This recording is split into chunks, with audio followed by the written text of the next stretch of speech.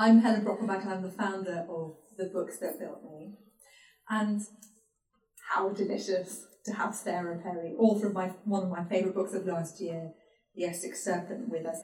So Sarah's first novel, After Me Comes the Flood, established her as a great new literary talent. And usually with authors, the second novel is the difficult second act. And everybody goes, oh, quick, let's get the third one out. Not so with Sarah, because actually the Essex Serpent has almost single-handedly made Waterstones turn a profit for the first time, and selling over 100,000 copies of hardback, which is actually a really astonishing figure. But not only that, the book won the Waterstones prize last year for the Reader Award, actually, so it's not even Waterstones going, we kind of like this, they look nice on the shelf. It's the reader saying, boom, this is our favourite. And then it has been nominated for at least 5 major prizes, so Costa being one, Welcome, which normally only does medical books, which is quite interesting, and Dylan Thomas Prize, and amongst others. So we're going to talk a little bit about the Essex Serpent and then about the books that have built Sarah. But before we do that, please join me in welcoming her to Annabelle's and the Books That Built Me.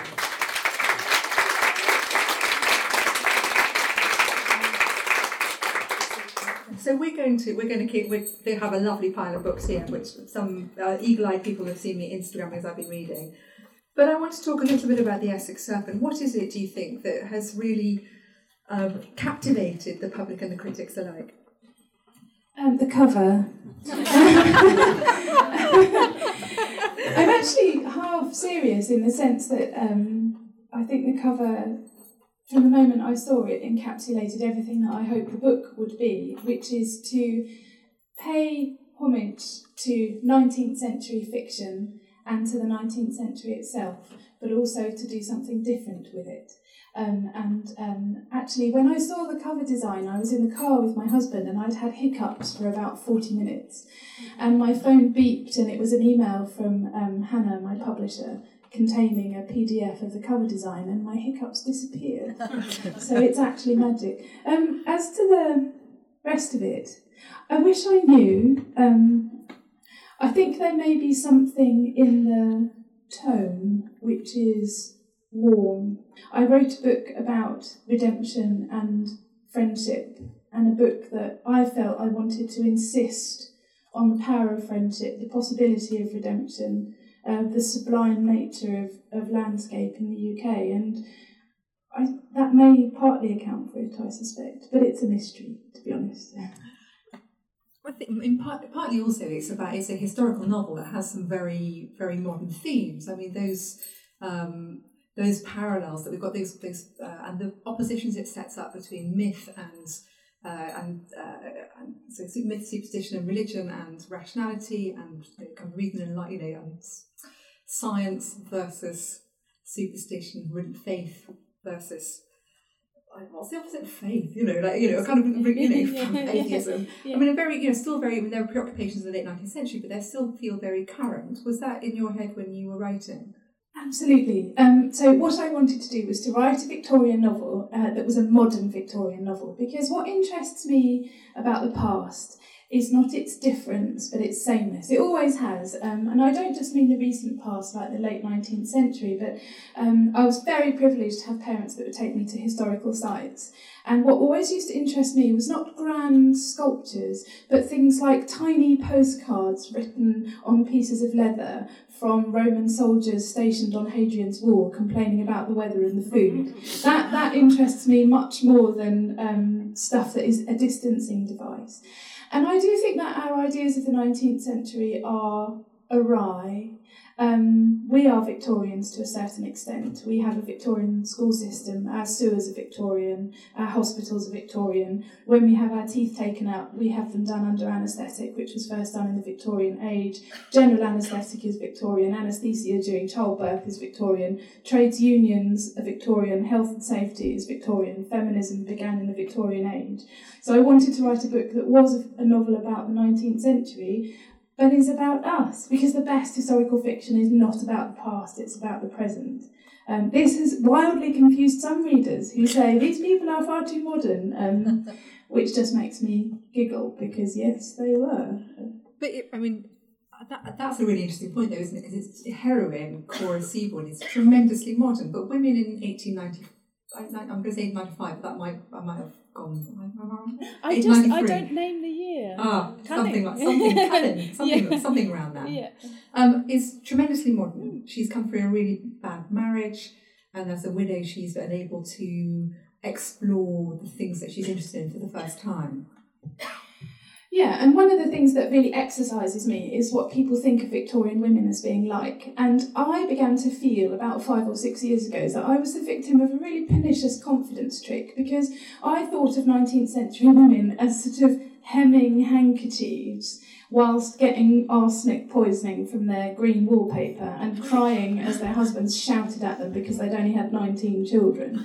And, that is actually a silencing of what women in the 19th century were like, where women were training in medicine, where women were engineers and mathematicians and scientists, where they were very active in the trade unions. And I don't just mean wealthy, well-to-do women, although obviously it was more the case.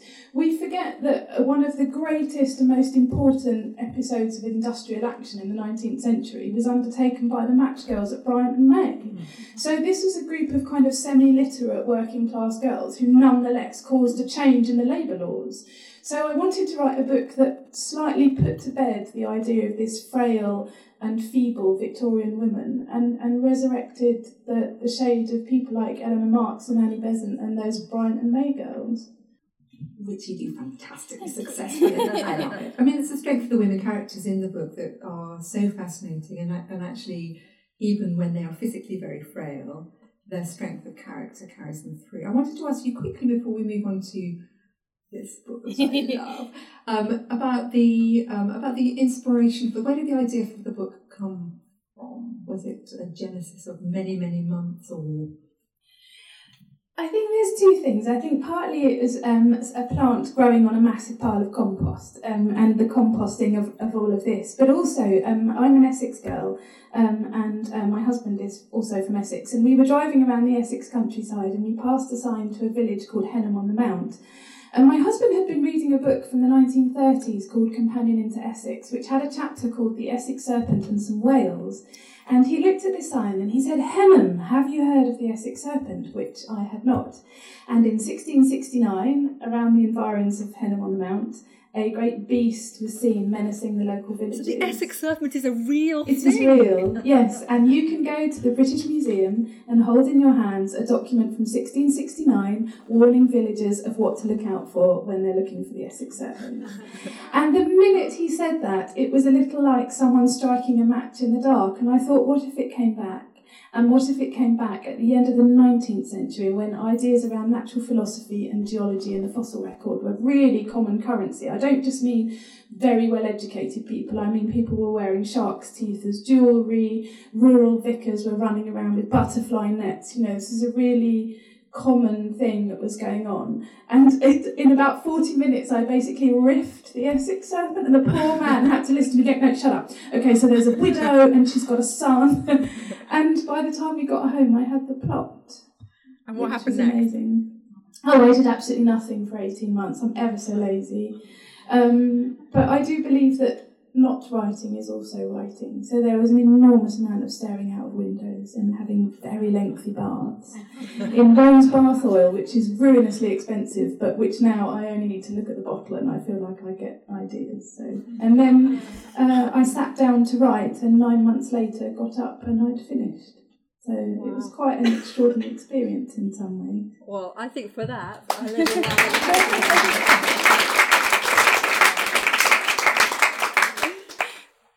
Because when you read the novel, you will realise what an astonishing achievement that is. It feels like the work, it is the work of a lifetime. And I think that idea of the book building inside you, I think is really interesting to then reread it as I did, based on that idea. Yeah. The other thing I just wanted to mention about you've got to stop writing about vicars, but about the theme of religion, because in the late 19th century, of course, the Oxford movement, which was a huge Anglo-Catholic movement, a big drive towards rediscovering one's kind of Henrician past, so the Protestant movement as conceived by Henry, was also massive. But he's not an Anglo-Catholic vicar, is he? No, and one of the things that I most enjoy doing is taking a conventional novel trope and then doing something else with it. So I decided to have a Victorian vicar who was more rational than an atheist. So he is not high church, he is a very sensible Enlightenment vicar who has on his shelves books about the ancient nature of the earth and the fossil record and is familiar with Marx.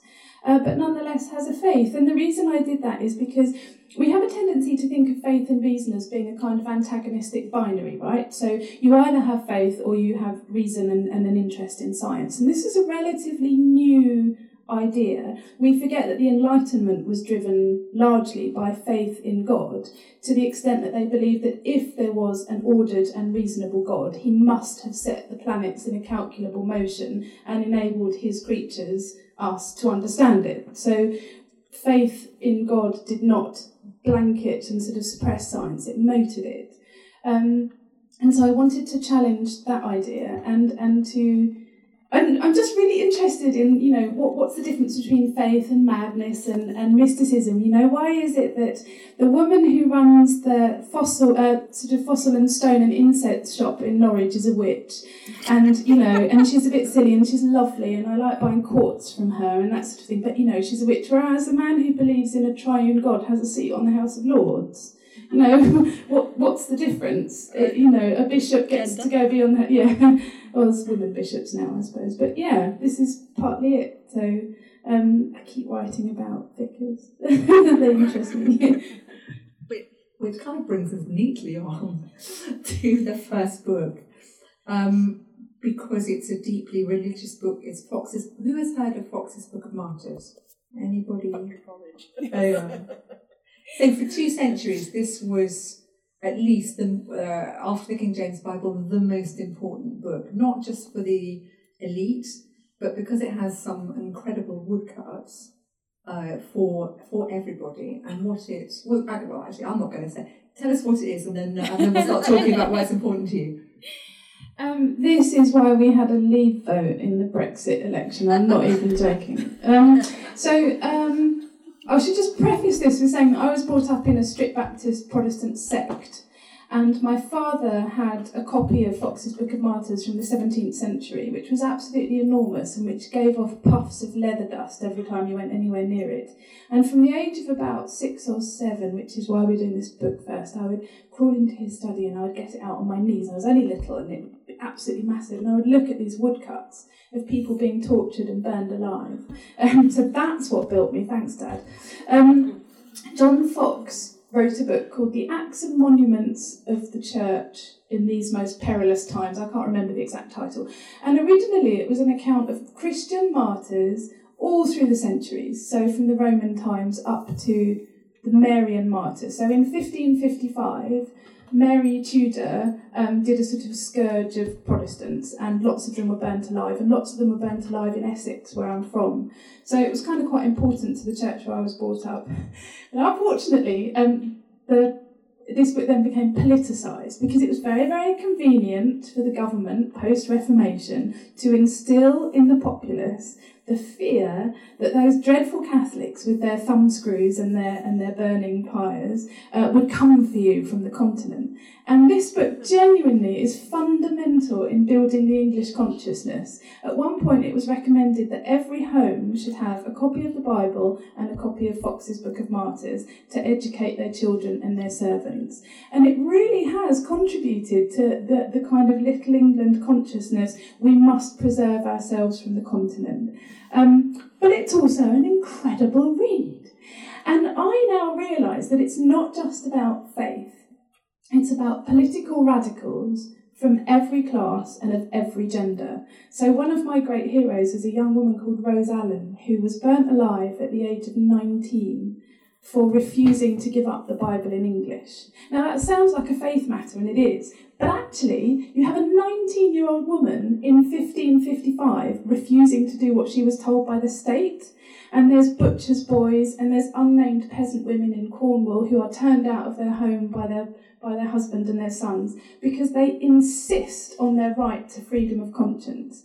And this book contains villains and heroes and betrayals and redemption, and it's incredibly gory. So, for example, Bishop Hooper, who was a really well-loved man, he beat his breast in the flames in his despair. Sorry, this is really gross, sorry. And then his arm dropped off, and then fat poured out the end of his arm. Sorry. And very, very famously, Bishop Cranmer, who effectively wrote the Book of Common Prayer, under torture recanted his Protestant faith. And then he recanted again and said, hang on, no, definitely a Protestant, gonna have to burn me. And famously, when he went into the fire, he held out his right hand that had signed the recantation and burned his right hand first. So it rivals Titus Andronicus and the Duchess of Malfi for kind of gore and for heroism and for danger and so on. And it's also kind of, I wrote about it for Slightly Foxe, and I said I wouldn't be surprised if there was a copy chained up in the UKIP headquarters, and it really wouldn't surprise me. I mean, it's fantastically gory. It is. But that spirit of extraordinary rebellion, it takes a lot to go to the stake, and those principles are there. But you're 6 or 7 when you start reading it. Yes. So tell us a little bit more actually about the books in your house and also about your parents, because it's really interesting to revisit your quite extraordinary background. I mean, we might save that for later on a bit as well, but it's kind of go through. But but particularly about when you discovered reading for yourself. Have any of you read Edmund Goss, Father and Son? It's a really incredible book, and it was written at the end of the 19th century about a young man who became an atheist, having been brought up in a very strict Christian home. And he was brought up in the 1860s. And in the 1860s, his upbringing was already embarrassingly old-fashioned. And it is exactly how I was brought up in the 80s and 90s. So I went to a church where I was not allowed to wear trousers or makeup or to have a worldly haircut. There was no television in the house, there were no contemporary books, there were no contemporary magazines. I think my mum got Family Circle, but there would never have been anything like smash hits or anything. No pop music. Our church read only the authorised version and genuinely believed that any modern translation of the Bible was the work of the actual devil.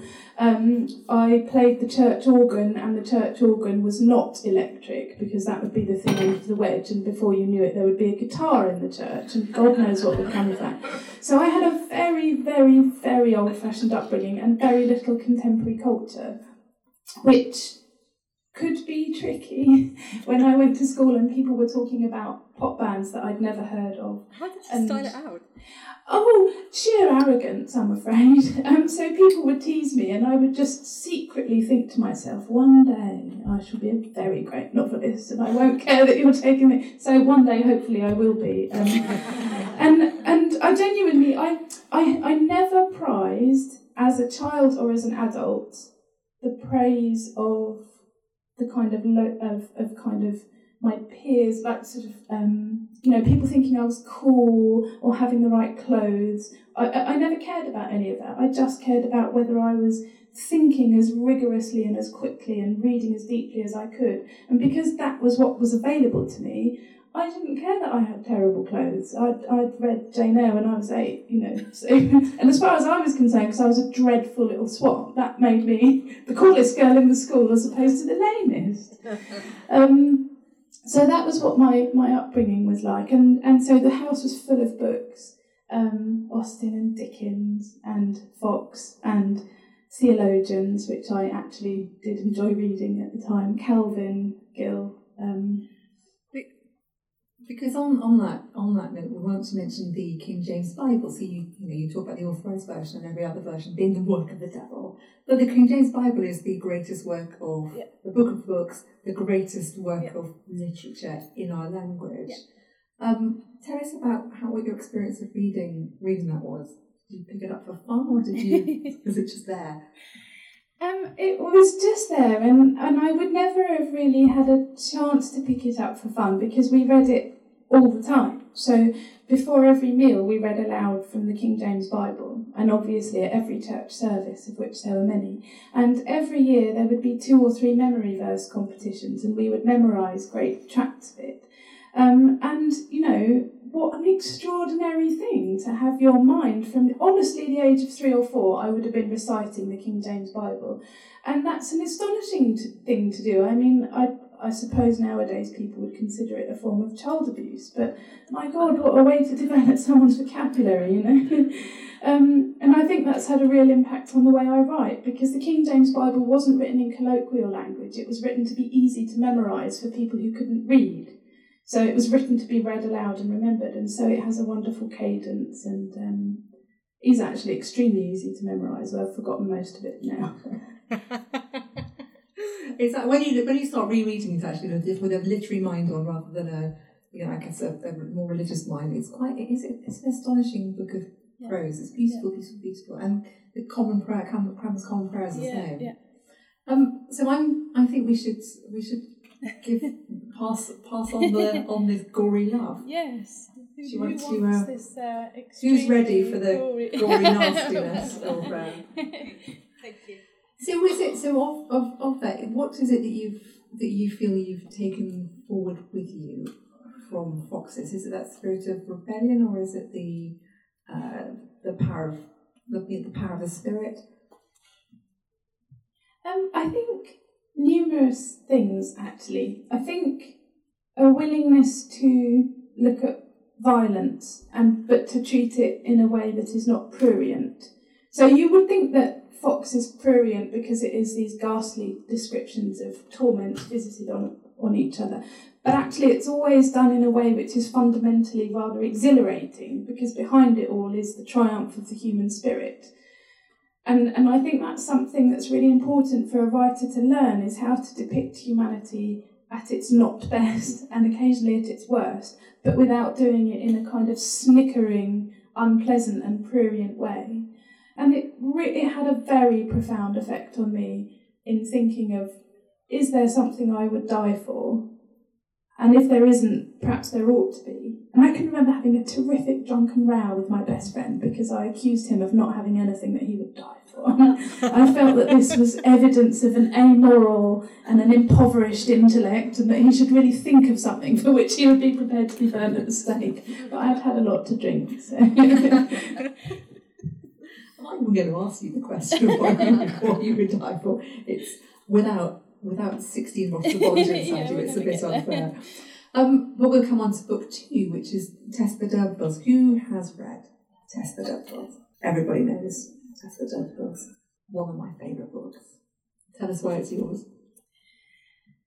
This book is incredibly dear to me because it brings to mind my father. My father was born in one of those sort of slums in South London that got torn down after the war, and he left school at 14. And he eventually sat A-level science exams from what he'd learnt by being a lab assistant and kind of overhearing stuff. So he's an incredible man, ended up getting a physics degree. Very, very devout, obviously. And he was very proud that I was so precocious, and he really encouraged it. He would take me out of school to go to the proms.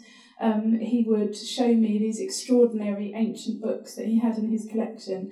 And when I was 10, he bought me a copy of Tess of the D'Urbervilles. Now, my father's dyslexic, and the only thing he reads is intense Reformation theologians from, like, the 16th century. He doesn't read novels. I love it.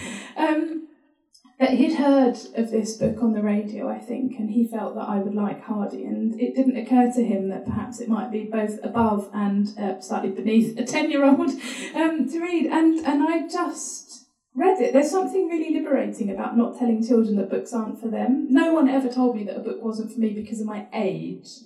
They might have taken it away because it was ungodly, but not because it was too old for me.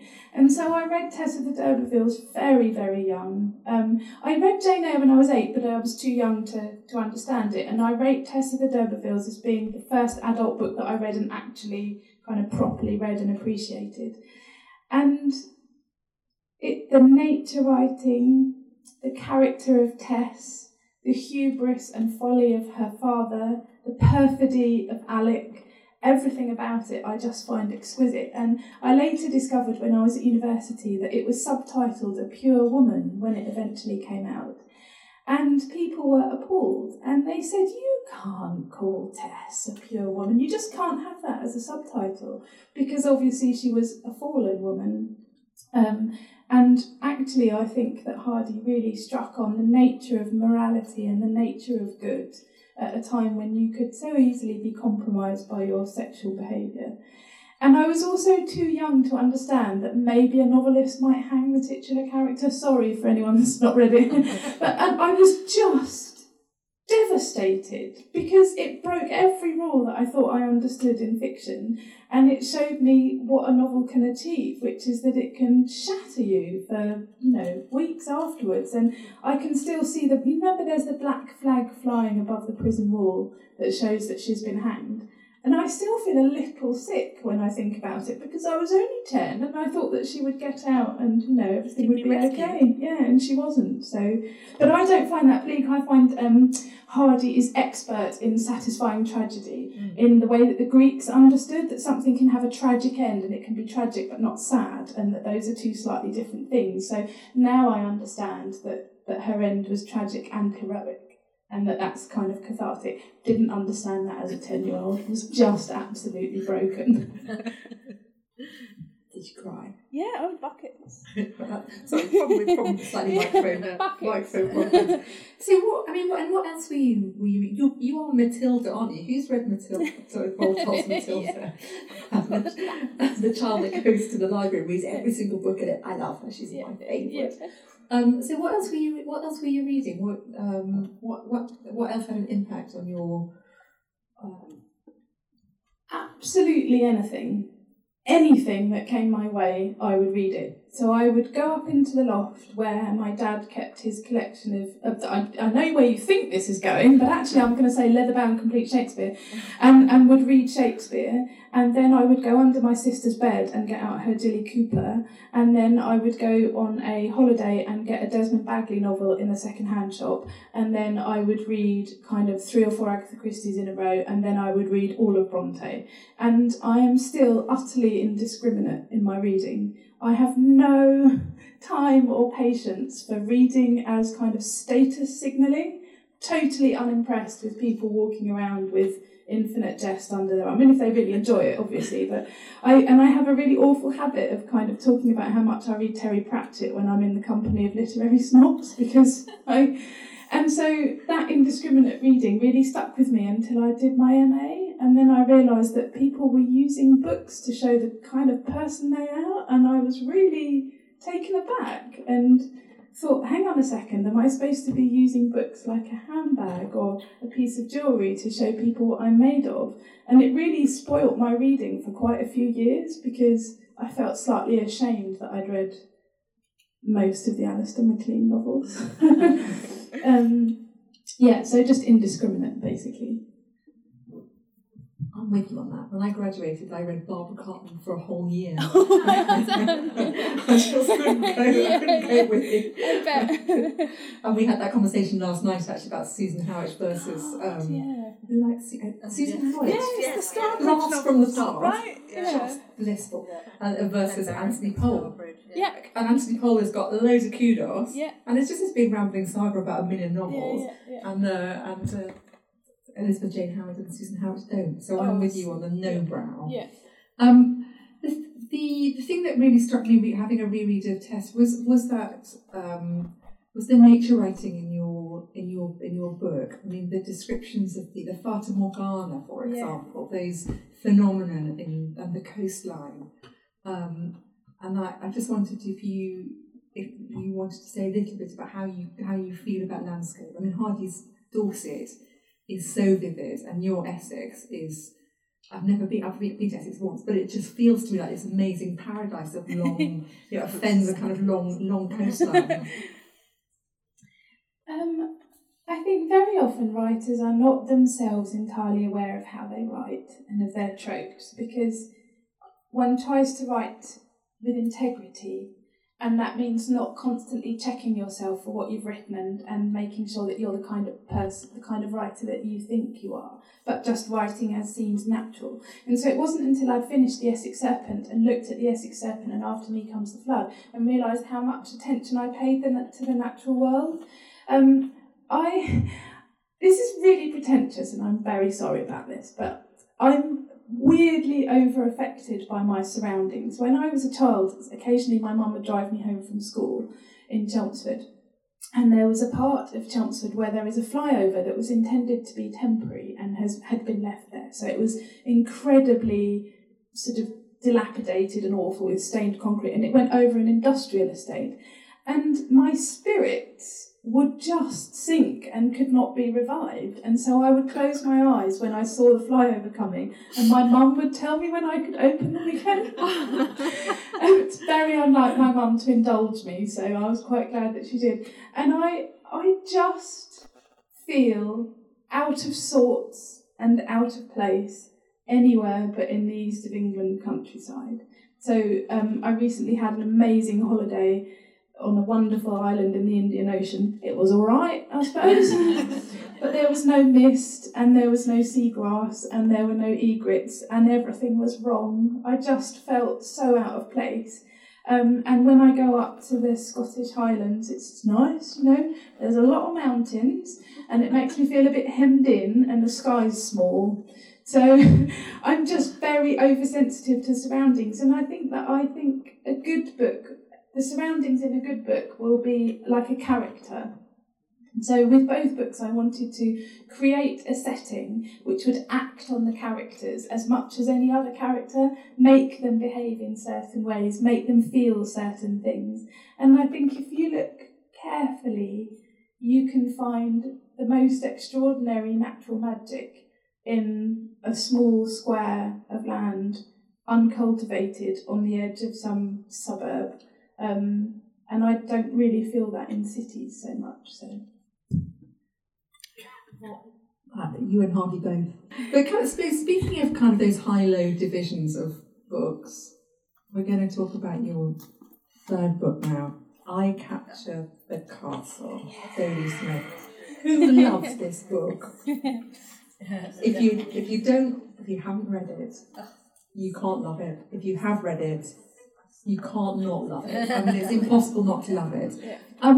So I want to know all about why you love it. I Capture the Castle is my favourite book, by a not insignificant margin. And if someone reads it, if you lend it to someone and they read it and they don't like it, just call the police, because it's a dangerous person to have just wandering freely around the streets. It's perfect. They have no soul. They have no soul. They probably don't have a reflection. Check. This was wonderfully described by a critic at the time as being about a girl poised between childhood and adultery. And it is a description of somebody turning from a girl into a woman with the pain and the exhilaration and the confusion that entails, but done comically and humanely and exquisitely, and conjuring up a world that anybody would want to live in. So to briefly summarise, Cassandra Mortmain is the narrator, and these are her diaries, and the first part of the book is called the Threepenny Book, I think, and then there's the Shilling Book, and the books get more expensive, and the book ends Slam the Book Shut, or one of the parts ends Slam the Book Shut.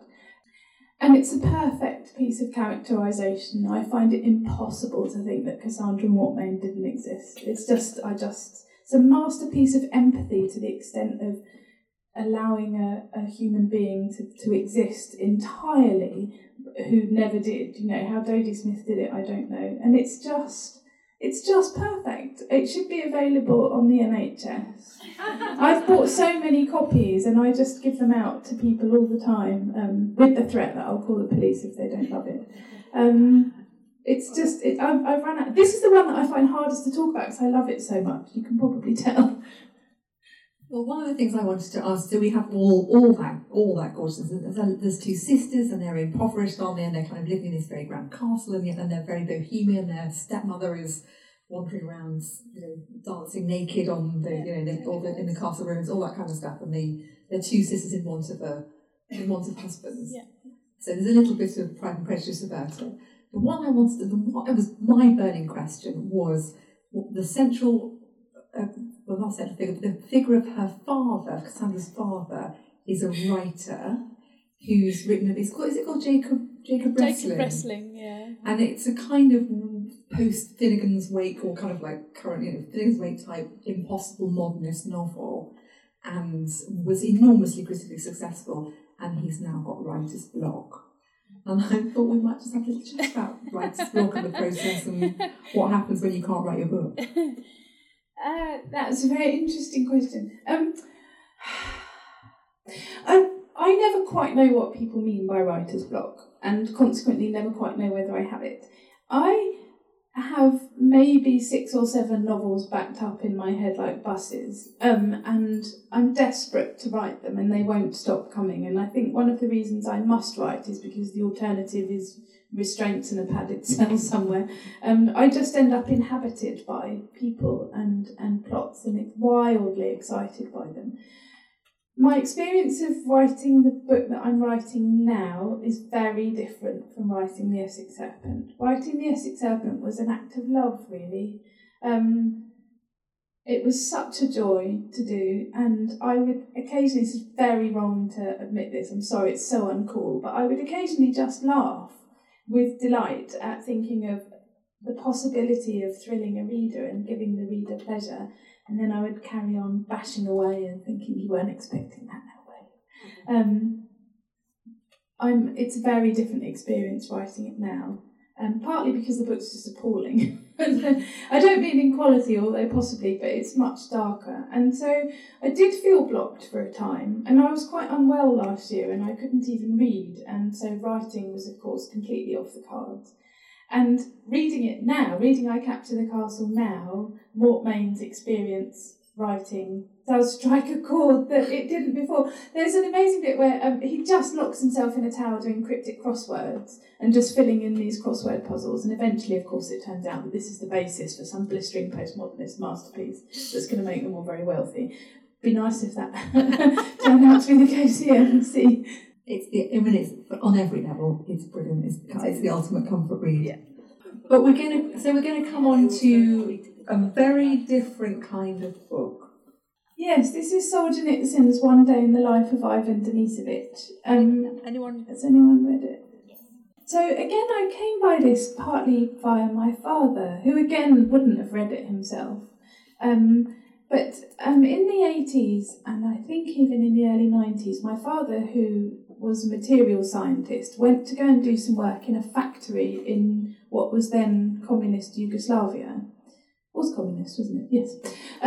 Before the war. And he began to be really interested in communist dissident writers. And our church had an interest in it as well, because there was a period when I was very young when Bibles were not permitted in quite a few communist countries, and so we supported charities that translated the Bible into Russian and smuggled it in.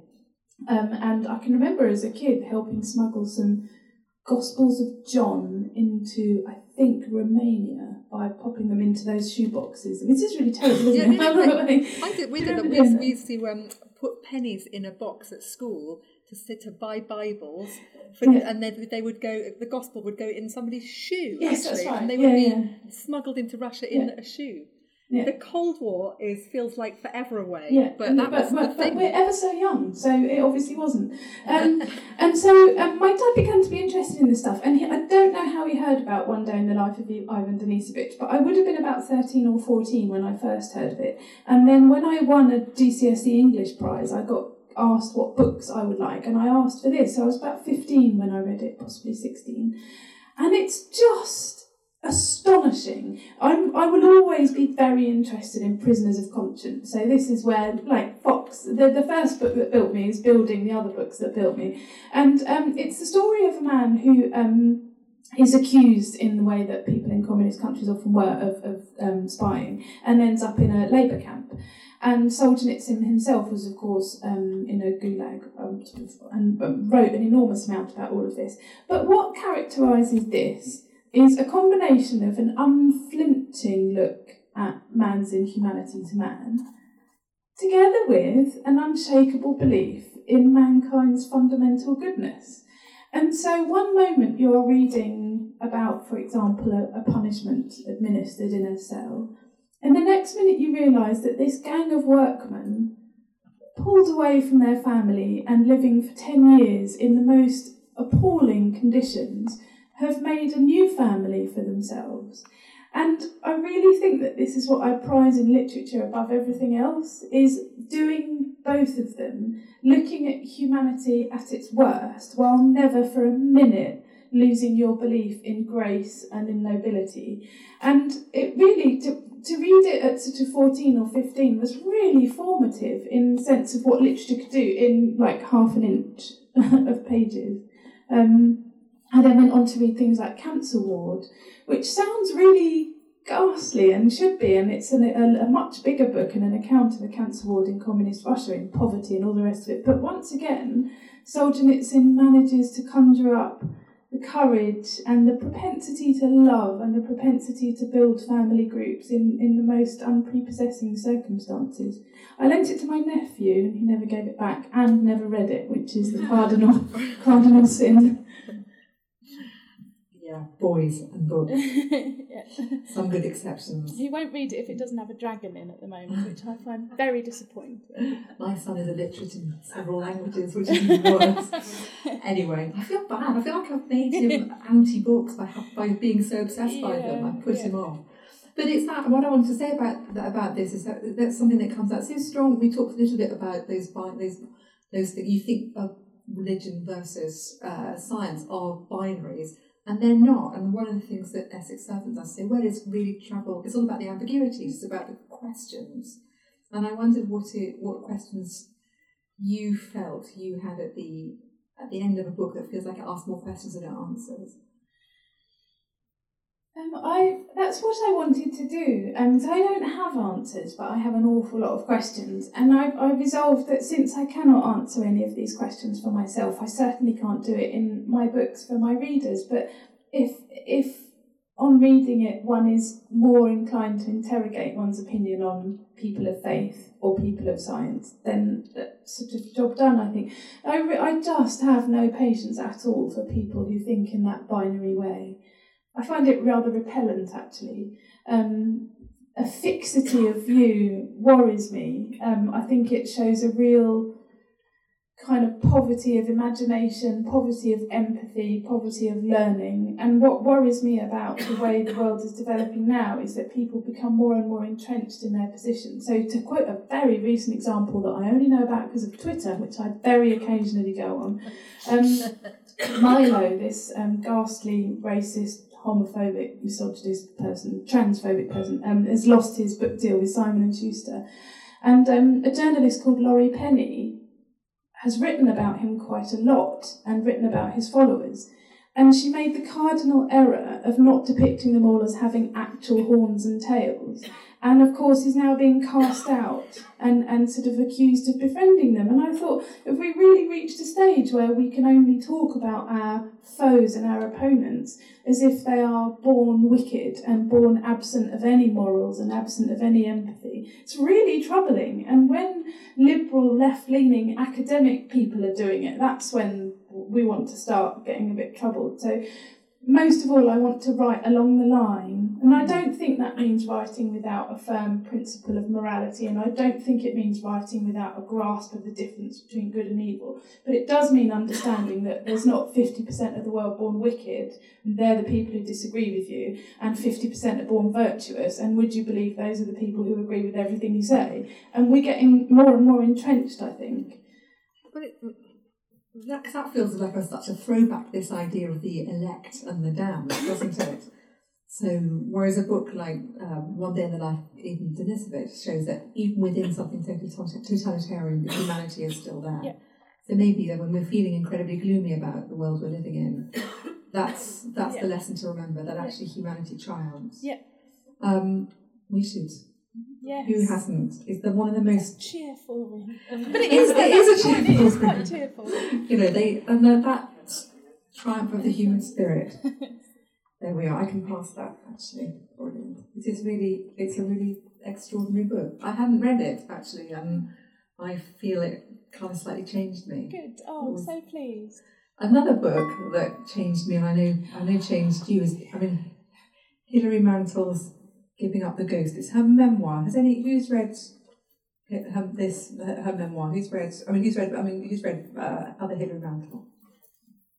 So let's talk. I was hearing your voice every time I read a page.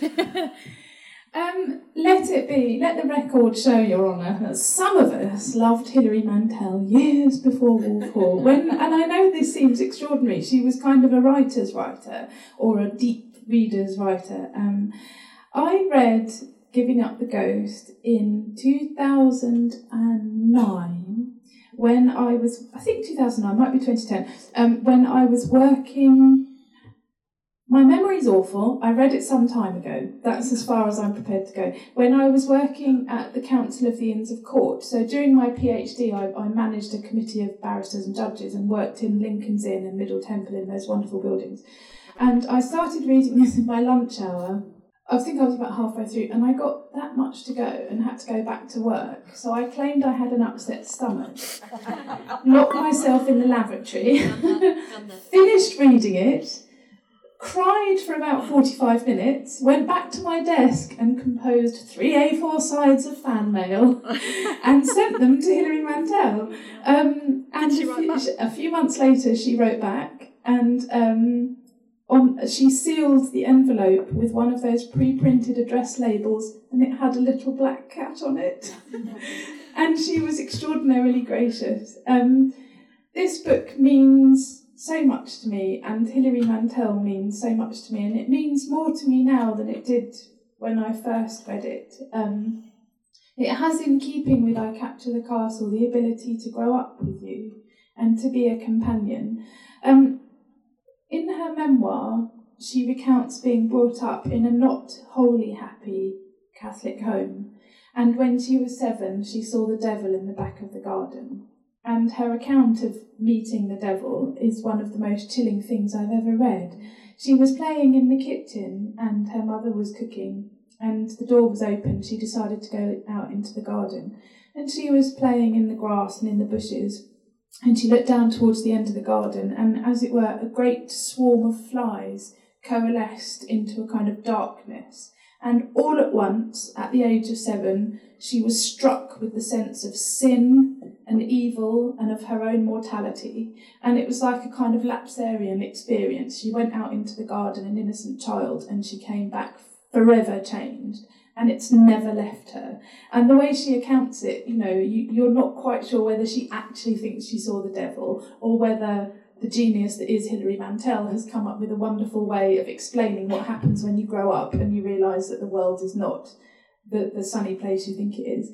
She also has terrible health problems, which are recounted without flinching, without self-pity, but also with a kind of righteous indignation at what was done to her.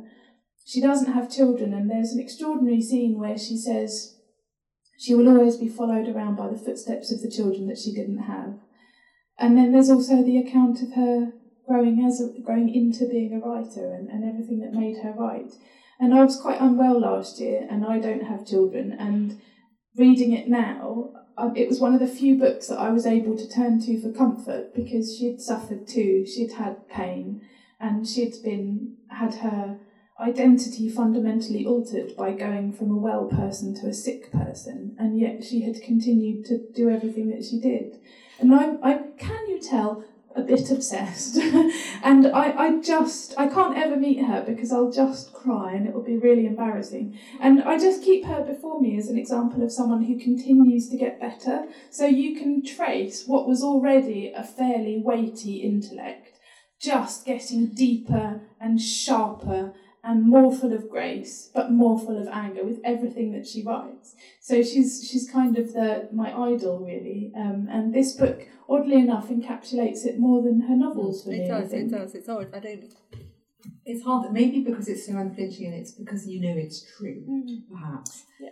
And she engages you in a real dialogue about what it means to be a writer. I mean, all those things that she says about writing.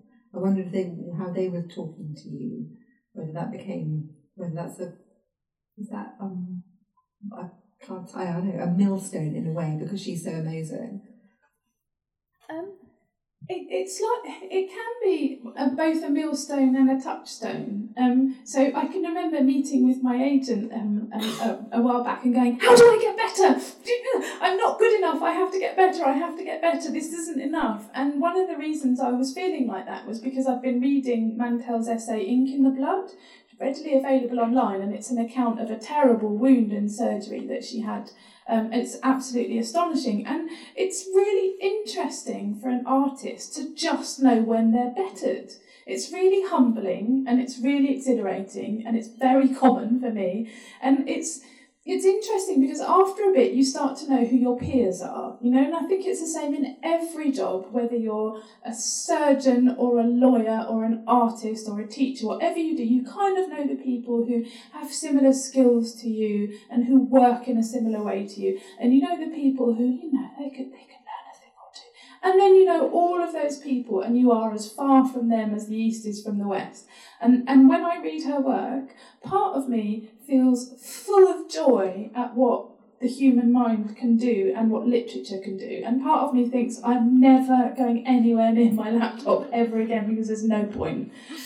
So she's a kind of God figure in that sense, in that she's kind of remonstrating and comforting at the same time. Maybe she is God. I mean, there's no evidence to the contrary that I've ever come across.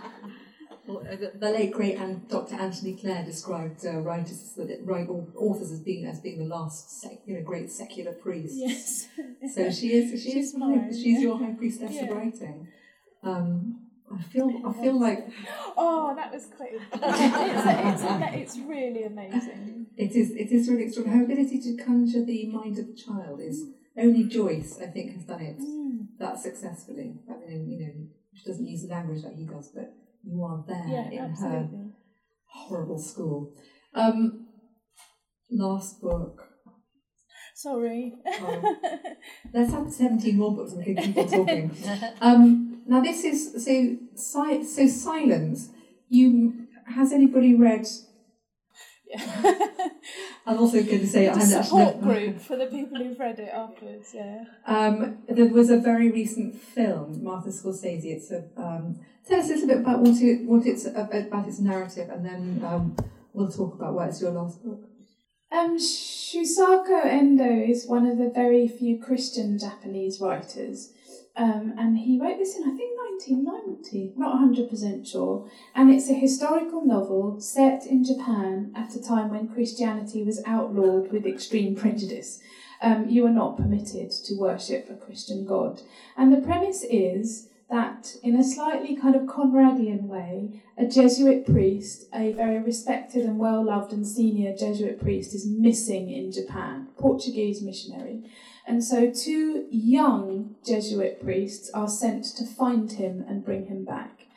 And the whole novel centres on the idea of apostasy and of what it means to renege on your faith and to reject your beliefs.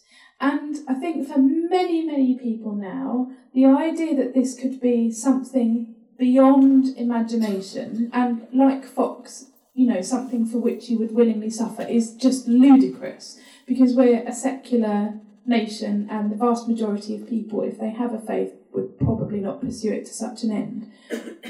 Endo makes it seem as if the act of apostasy, of merely saying I am not a Christian, is a fracturing away of everything that makes you you, of every nobility, of every bit of grace, of every bit of courage, just draining away and leaving you nothing, leaving you lost of your humanity. And what they do is, it's a very simple act. The Japanese say, don't worry about it, we don't really care what you think, we just want you to pretend that you've apostatized. And so they have an image of the face of Christ. All you have to do is stand on it. And in doing so, you've demonstrated that you're apostate. So these two priests go in search of the missing priest, and they find communities of Christians who have been converted and are worshipping in the countryside. And the penalty if they're caught is death and torture in the most atrocious and harrowing ways. And so it brings up these questions, is a priest's duty to spread the gospel so important that if illiterate peasants are then led to be tortured and killed for the faith that they've only just acquired because they've been converted by the missionary, are those missionaries actually doing something very wicked? And it's called Silence because it's about the silence of God. And all the way through the book, the priests ask for God to show himself, and there is always silence. Always. And for me, I was a very devout Christian until my mid-20s, and I remain a Christian now, but an extremely bad one, and a very undevout one who never goes near a church. I finished reading it in Liverpool Street Station, and it left me so distressed that some strangers came and asked if I was okay, because it's about the silence of God, and it's about believing all your life that there is some force for good, and that your life is ordered, and that it's worth sacrificing everything you have, including your life. But ultimately, there's just silence. It's horrendous. I don't know why I'm talking about it, really. Oh, and the other thing is, we were talking about violence and terrible things being reported in a gracious and a humane and a moral way, and that's what this book does. There's a scene of torture where you never see anything. There is a sound, and this sound is heard for ages through this chapter, and then in one sentence you realise what the sound is, and it is one of the most utterly appalling things I've ever read, but done without glee, and done without joy, and done without this fashion that we have nowadays for kind of torture porn in literature. Isn't it awful? Isn't it ghastly? Didn't they suffer? Do you love it? Didn't they suffer? It was so awful. It's not like that. It's done in sort of the exact opposite way. I only read it 3 years ago, and I think it's the last book I read that I felt kind of contributed to who I am. Nothing since then has kind of built me, so to speak. I haven't sold it to you, really. I think you have, really. So, I mean, the question I had about it was when you hear when your faith in yourself is challenged, because that's what it is. It's what's challenged with the priest is their sense of who they are, what makes them them. Their core belief to go and spread the word of God is challenged because it could, are they doing the greater thing? How do you keep going when you most doubt yourself? And I guess that's, having been so ill last year, how do you keep going when you doubt that you've got the physical courage to go on? I mean, I don't want to compare people missionaries being tortured in Japan terribly with the act of writing, but there is a kind of there is a difficulty of a creative process, and there is a point at which you're in the long dark detail of the soul and you question who you are and what you're doing. Yeah. I've been through that a lot recently, just with the absolute state of the world today. I mean, I had a real crisis about a month ago and was very distressed, actually. And, I'm not an extremely clever person, but I'm fairly bright, and I nearly became a barrister. And I was suddenly struck. I'd been reading about I can't pronounce it, but the prison in Syria that's been hanging people in the tens of thousands. And I made the mistake of reading an Amnesty International report on it. And I was immediately, utterly disgusted with my books. Just disgusted. And I described it as feeling like I stood whistling under the windows of dying men. The most appalling outrages are being committed right now while I sit drinking a glass of Bollinger, and I could have been a lawyer. I could have worked in human rights. I could have done something useful, and I chose to tell stories. And as you can tell, I'm actually quite angry about it, and it's taken me a long time to come to terms with the fact that there is a reason why totalitarian authorities kill the artists and the intellectuals along with the political movers, because it matters. It does matter that we have the power of imagination. It does matter that literature brings about empathy. It does matter that there is always beauty, even when Solzhenitsyn is writing about someone being glad that they found a fisheye in their bowl of gruel because it was a bit of extra protein. There is always humour. And I think that's what literature can do. And I'm still slightly angry with myself for not doing something more useful with my time. But I'm coming round to the idea that it does matter to be an artist. And if I can carry on convincing myself that it matters, then I'll carry on writing. And I must have convinced myself because I've been writing. So, but it's really difficult to think, who am I? I'm taking up space, and am I using it wisely? And it's just a really difficult question, I think. But I think the thing about the books that you've chosen, in Foxe and Silence and Solzhenitsyn particularly, is that they're very potent ways of saying how important it is to tell those stories and to, in whatever way you're doing it, to bear witness.